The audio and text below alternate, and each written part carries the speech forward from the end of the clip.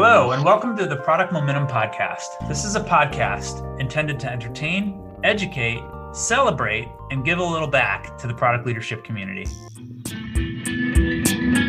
Well, hello, I'm excited to be joined today by a software anthropologist who's worked for the likes of New Relic and AWS, Amazon. She's got a new role. She's going to tell us a little bit about that. But I'm excited about the things that we talked about on this podcast, about removing the toil so that we can enable humans to be the most human. And she talks about how the most successful teams she's observed are highly cross-functional and understand the human factors. And she talks a lot about merging the subjective with the objective so that we can integrate these human factors. And we do that through the narrative that we tell. So I'm excited to share this content with you.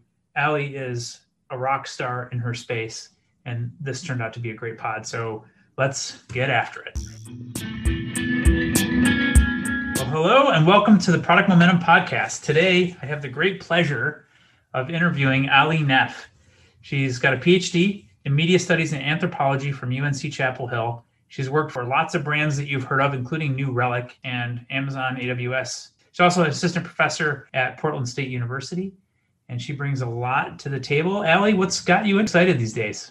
Hi, Sean. Well, I'm excited about talking with you all today. I had so much fun the afternoon that we spent at that French restaurant in Portland, just mapping out all of the different ways that we could take anthropological ideas and use them in innovation strategy. So I'm kind of here to kick ideas around with you today. I'm also excited about a new role that I'm taking on at Anaplan, which is a company that makes financial planning software. But the exciting thing about it is that it ties together loose ends from all over the cloud to make sure that these decisions are being made in their full complexity in their native habitats. So I'm really excited about wrapping my head around a new kind of system and a new kind of complexity, which is really what fuels my work.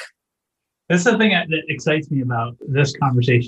It's the way in which you speak and think in terms of ecosystems and habitats and how things and people interact.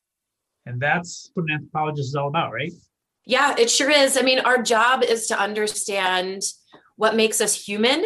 And it's not just the individual biology, it's the systems that we create. Those two things are very much hand in hand. So we're here in tech and in product strategy, not only to understand what motivates individuals, but to understand the systems that they're tied into and how those two things relate together, often through the tools that we make. And I think of our product as the tools that we make. And then we think about things like techne, which are the practices that surround those tools. So for me, being able to think through with other product leaders what it means to make the tools and what it means to introduce them to cultures and systems is my favorite thing to do. That's why I'm here. Wow. So what have you learned about introducing tools into cultures and systems? Well, Marshall McLuhan, the media studies leader, always says that a new tool can extend the body or extend a community.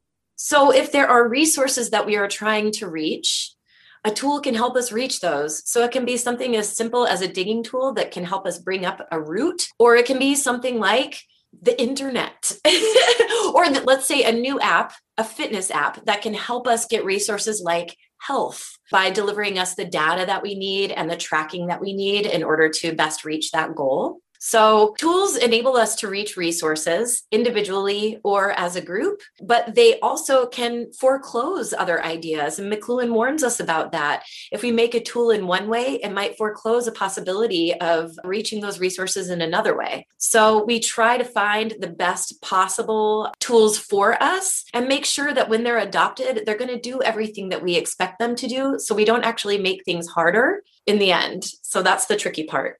Interesting. So tools enable us to reach resources. I guess, everything we build in the product world is really a set of tools. And it's usually a matter of information resources and pulling information together. So how do you, as an anthropologist, how do you approach these problems?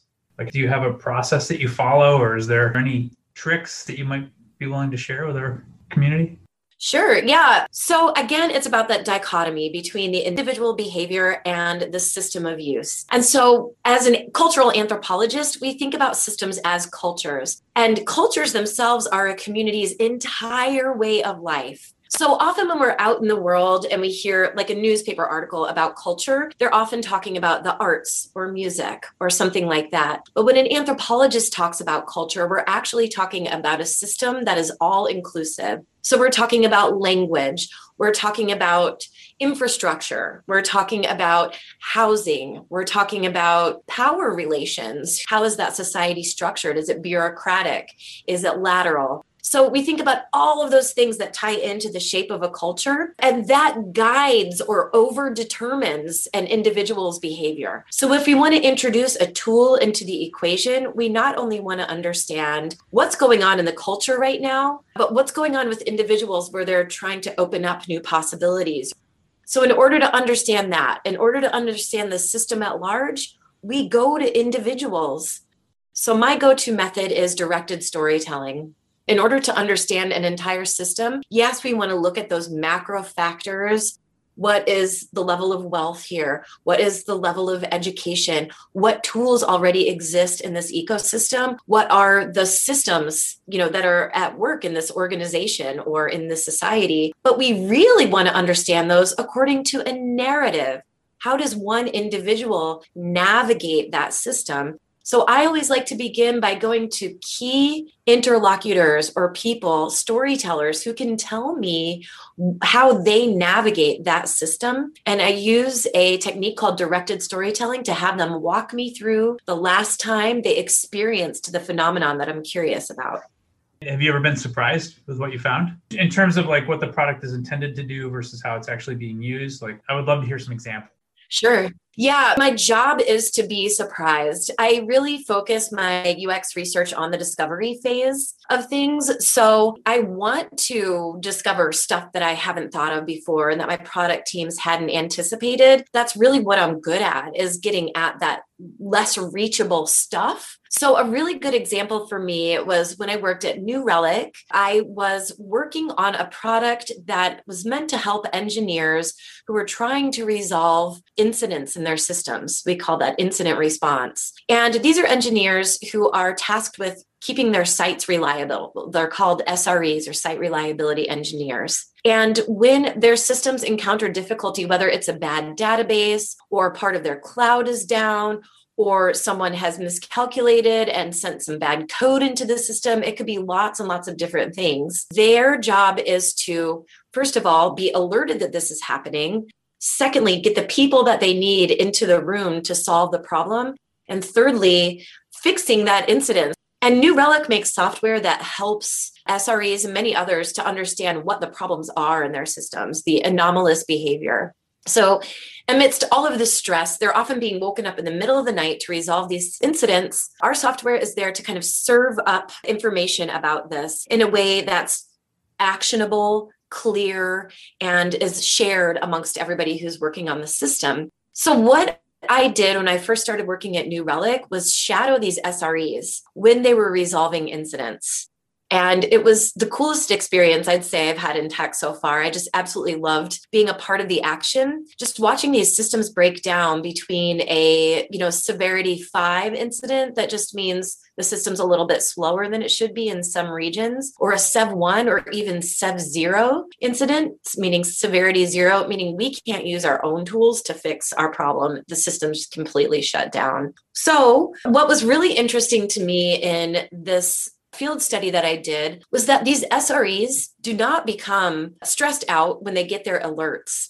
And I found this out by tracking one particular SRE who has type 1 diabetes. He has a blood sugar monitor, and that blood sugar monitor, it also indicates high adrenaline because it raises your blood sugar. And so I was able to track his emotions throughout an incident using a blood sugar monitor. And what was fascinating about this was he didn't get stressed out when he was called at the beginning of the incident. He would become stressed out about 2/3 of the way through the incident after they had figured out what was wrong with the system. And when he was trying to fix it, with 20 engineers reporting to him about how their parts of the system are working or not working, the problem was his spreadsheet that he was using was inadequate for getting the rich data that he needed from each of these 20 people reporting to him. And so So that's when his blood sugar rose and he had to make an insulin correction. So for New Relic, this is really important to know. Our tools were doing great, but what we needed to do was integrate with a communications tool that would allow these users to not only understand what was wrong with their systems, but communicate with everybody else who was fixing the systems with them.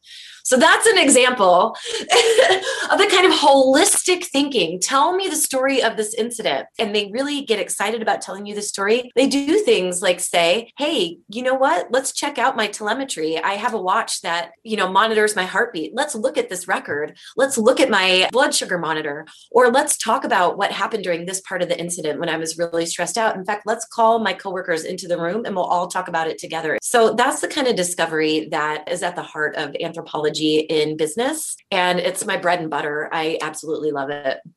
Yeah. So, obviously user research is the core function that you're performing, and that's become a huge thing in our industry. I think I got a quote from you when we actually sat down to meet last time that I wrote down. Your job is to remove the toil. I love that quote, to remove the toil so you can turn these complex problems into something that can be scaled and solved in a more simple way. And also to build products that people actually trust, because that trust factor is huge. So are there some tools you could point maybe user researchers that don't have a background in anthropology at? Yeah. So the tools that we work on as user experience researchers, it's always reflexive for us. And as an anthropologist, it's always reflexive. Sure, I'm here to fix the problems with the software that we make, but more so, I'm here to fix our craft. I'm here to fix my own craft and make sure that it does what it's meant to do. And I talked a little bit about directed storytelling as a key approach to understanding a system and how users work within it. For me, those directed storytelling sessions lead almost always into a sort of a journey map that we can make. So I'm obsessed with journey maps as a way to understand user engagement with our products. And there's a lot of different ways to approach them. I've done some talks about them at places like Product World. And that was mostly for SaaS, software as a service product managers. It's something that can be used in consumer situations. It's also very, very useful in business to business situations, SaaS, PaaS, IaaS. I use these at AWS quite often. And that's to understand not just what's happening when a user is using the tool that we're talking about, but their journey into that tool. What triggered their engagement with the tool? What steps did they take to find or access that tool? What was their state of mind while they were doing that? What was their intention with the tool? Did we fulfill that hope, that expectation? And what happened in the aftermath? What was the remediation? And finally, how did they reflect upon the value of that tool in their process? Do they plan to use it again? So even if it's a relatively simple tool, when we put it in context, it's always a part of a story. And that story can reveal systems to us. So we can understand the value proposition of our tool when we put it in the context of a narrative in that way. So I think that's the ideal tool for us as user experience researchers who are interested in doing discovery work. Tell us the story. Tell us not only what you were doing, but tell us what you were thinking. What were your motivations? I might have them go back and tell me the whole story again, starting with, tell me what you were feeling during these steps. Tell me what other tools you were using. What else was going on in your environment that you didn't tell me about when you took me on that, first journey through your narrative? And finally, what are some opportunities we might have to serve you better, not just at the point where you're using our tool, but in the ramp up and the ramp down? So how can we create better documentation that has you situated to deploy that tool in the right way at the right time? How can we earn your trust so that you immediately turn to the tool and don't have to click around and try a couple different things before you finally turn to us? I think that's key. And I think it's something that people without an anthropology background can easily train in. And everyone I've taught to do it, from engineers to VPs, and even a CTO I had at New Relic, learned this technique and were able to use it. I love that. So essentially what I'm hearing from you is that the subjective is as important as the objective. In our space, especially the company like New Relic, we try to make everything measurable through some sort of number. Like, hey, if I can't measure it, I can't see it, and it's hard to know that I'm adding value. But that narrative is really important. And I think it's really important for reasons that aren't always so obvious. I think the motivation of your team is equally important, like having the team really understand and empathize with the consumers, with the users. And that narrative, when done well, can play a huge role in helping the team have an open awareness around what's important and the people we're solving problems for so that they can have better ideas. That's right. Yeah. I mean, measurement is a really interesting and tricky concept for anthropologists. We, have traditionally deconstructed the idea that measurement alone is enough to understand something as complex as culture or something as complex as human motivation. We use qualitative understandings, and that in and of itself is a measurement. Tell me about the quality of your experience. How did this feel? That is a mode of measurement as well. And it doesn't always translate to numbers. It's ideal if someone like me, I'm a mixed methods researcher. I also love to do surveys. I also love to use quantitative measurements, but it's always couched in that narrative. That's what lets me know what to measure. What was this step like for you? How difficult or easy was that? How about the second step? How about this third step? That's how I would benchmark experience.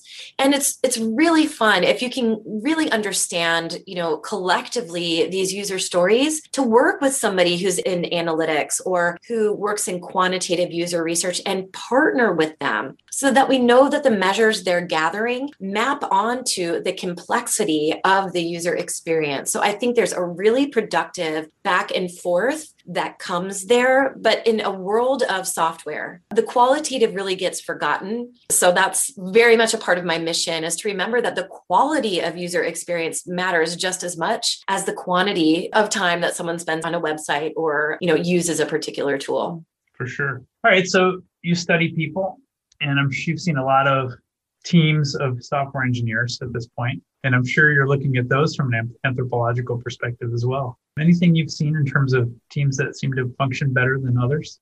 Oh, definitely. I feel like I've seen examples all over the map. As a user experience researcher in the software as a service, infrastructure as a service, and platform as a service space, this field is really new. It means that I'm working with people who are not usually making products for everyday consumers. They're making products for hackers. And I start my understandings in how teams of engineers, particularly highly technical users, work by studying my own workplaces. So yeah, at New Relic, it was fun. We had kind of a faux fireplace in the corner of our break room, and I made that my office.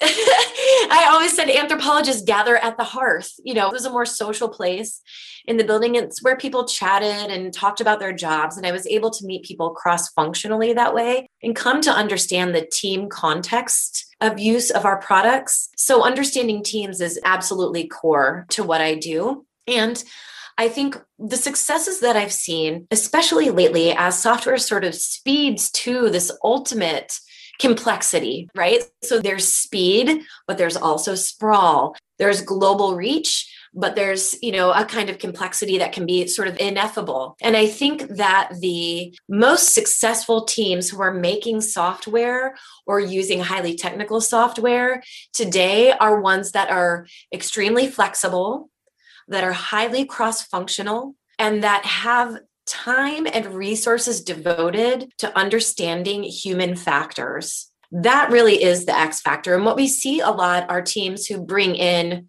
a humanist, a UX researcher, or a UX designer, or maybe a PMM, someone who, understands the marketing dimensions. And those often come toward the end of the product lifecycle. And what we want to do is integrate those human understandings throughout the product lifecycle so they are baked in. And to have a close relationship between the humanist and the engineer, because engineers want access to that. It's often quite difficult for them to reach their end users, and they're often not given the time and space to do that. How awesome is it when they can partner with an anthropologist who can serve continuous insights from users as they go to make sure that what they're making is trustworthy and is ultimately going to save toil for our users? So the skill of the future is the ability to integrate the human factors with the engineering possibilities. And you do that through narrative. And that's what anthropology in the software space is really about.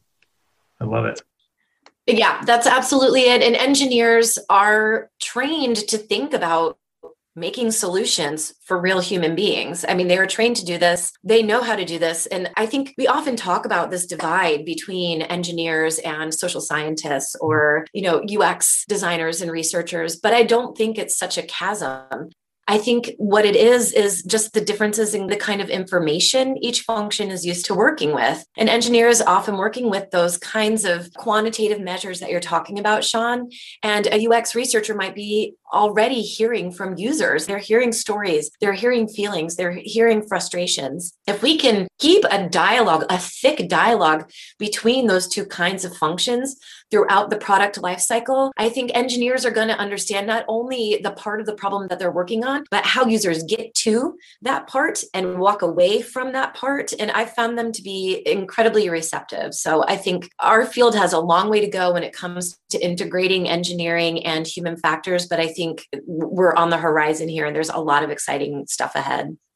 Yeah, and the competitive advantage of the future is having a culture that spawns creativity. I love that. Quick question for it. So how do you define innovation?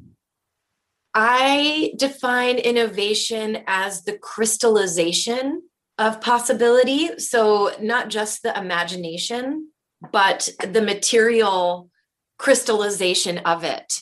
So I guess that's why, as an anthropologist, innovation is really fascinating to me and engineering is really fascinating to me, is because that's where the rubber hits the road. I can have lots of ideas about how to fix things in the world, but I'm not an engineer. I don't know how to make the solutions. And so I think innovation is that seam between opportunity and what can be made, the art of the possible.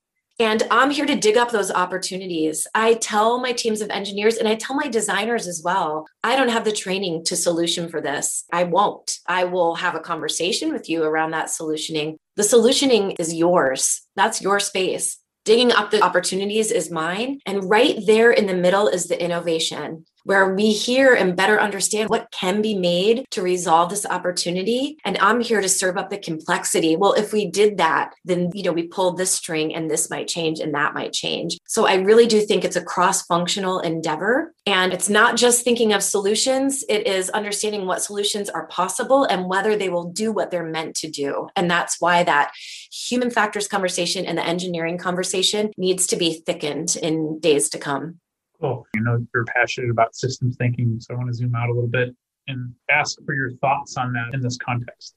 Okay, I'm obsessed with systems thinking. You all don't have a visual here, but I'm sitting here in a room full of books about systems, looking at all of them right now. And it's very much my passion because I care a lot about what tech does in the world. And I think we often understand better what apps do for individual people, but we don't think as much about what the cloud does, in terms of how it affects different people's access to resources, conversations, and possibilities, things like that. So when I think about systems and when I think about the tools that we make and how they work in those systems, what I really want to understand is what happens when different systems overlap. So as tech becomes global in an unprecedented way, and as globalization becomes something more complex than we've ever understood before, we don't just have one system to understand. We have multiple systems that are meeting and mixing in these spaces. We have this global internet that in many ways is connected and emanating from Silicon Valley. What happens when that meets other global systems? They can be political systems, linguistic systems, artistic systems, ways of structuring engineering, ways of structuring society. What happens if, the democratic space of the internet meets a society that's very much structured as a bureaucracy, very much structured in a hierarchy? So when it comes to systems, I think what we really want to account for as we bring up tools and solutions for the future is that we want to think through translation and communication and bringing those gaps and those differences together. And that's really my goal as somebody who works in the highly technical software space, is not only what does this tool do in its intended environment, but what does it do in the messiness of real life, in which you've got different kinds of ways of, let's say, resolving an incident. You've got one incident commander who does it this way and another one who does it in another way. They're both trying to resolve the same problem. How can our tool bring a single source of truth, a single line of communication, a single vision for how to move forward? So for me, systems thinking isn't just about understanding what's happening now. It's for envisioning how we might have a more integrated world in the future. And I think that's key to the work we do as user experience researchers and as people who think about product. I love that. All right, last question. What are you reading these days? I am reading the news a lot, Sean. I do tend to read a lot of nonfiction. I mostly read my anthropology books. I go back, I revisit them. But for me right now, when it comes to understanding world systems, I'm reading the news and I'm reading it in depth and I'm reading it every day. And I'm reading all the way to the last page of the New York Times. I am really obsessed with understanding current events for those reasons I just cited. What happens in a place like China that has an expansive, global reach, and it has a system that's very different from the one that we have in the West? And what are the boundaries of those systems that meet in the technologies that we use, right? What's happening with Chinese tech in the US? TikTok, what's happening with American tech as it spreads to places like West Africa, where young people are actually innovating on the tools that we're creating here in the US and actually re-engineering those to suit their own systems. So I'm reading all of the news with an eye for questions of systems meeting and clashing and how technology is or isn't solving for that. So that's kind of my current obsession. So although I read individual articles, I'm still thinking really big. I'm thinking novel length about the day-to-day workings of the world. That's neat. Well, I really appreciate you taking the time to join me and my guest. And thank you so much. Thank you so much, Sean. We appreciate you so much for doing what you do and putting all of this great work out in the world. I'm really honored to be part of the podcast, and it's awesome to be asked. So thank you. Well, that's it for today. In line with our goals of transparency and listening, we really want to hear from you. Sean and I are committed to reading every piece of feedback that we get. So please leave a comment or a rating wherever you're listening to this podcast. Not only does it help us continue to improve, but it also helps the show climb up the rankings so that we can help other listeners move, touch, and inspire the world, just like you're doing. Thanks, everyone. We'll see you next episode.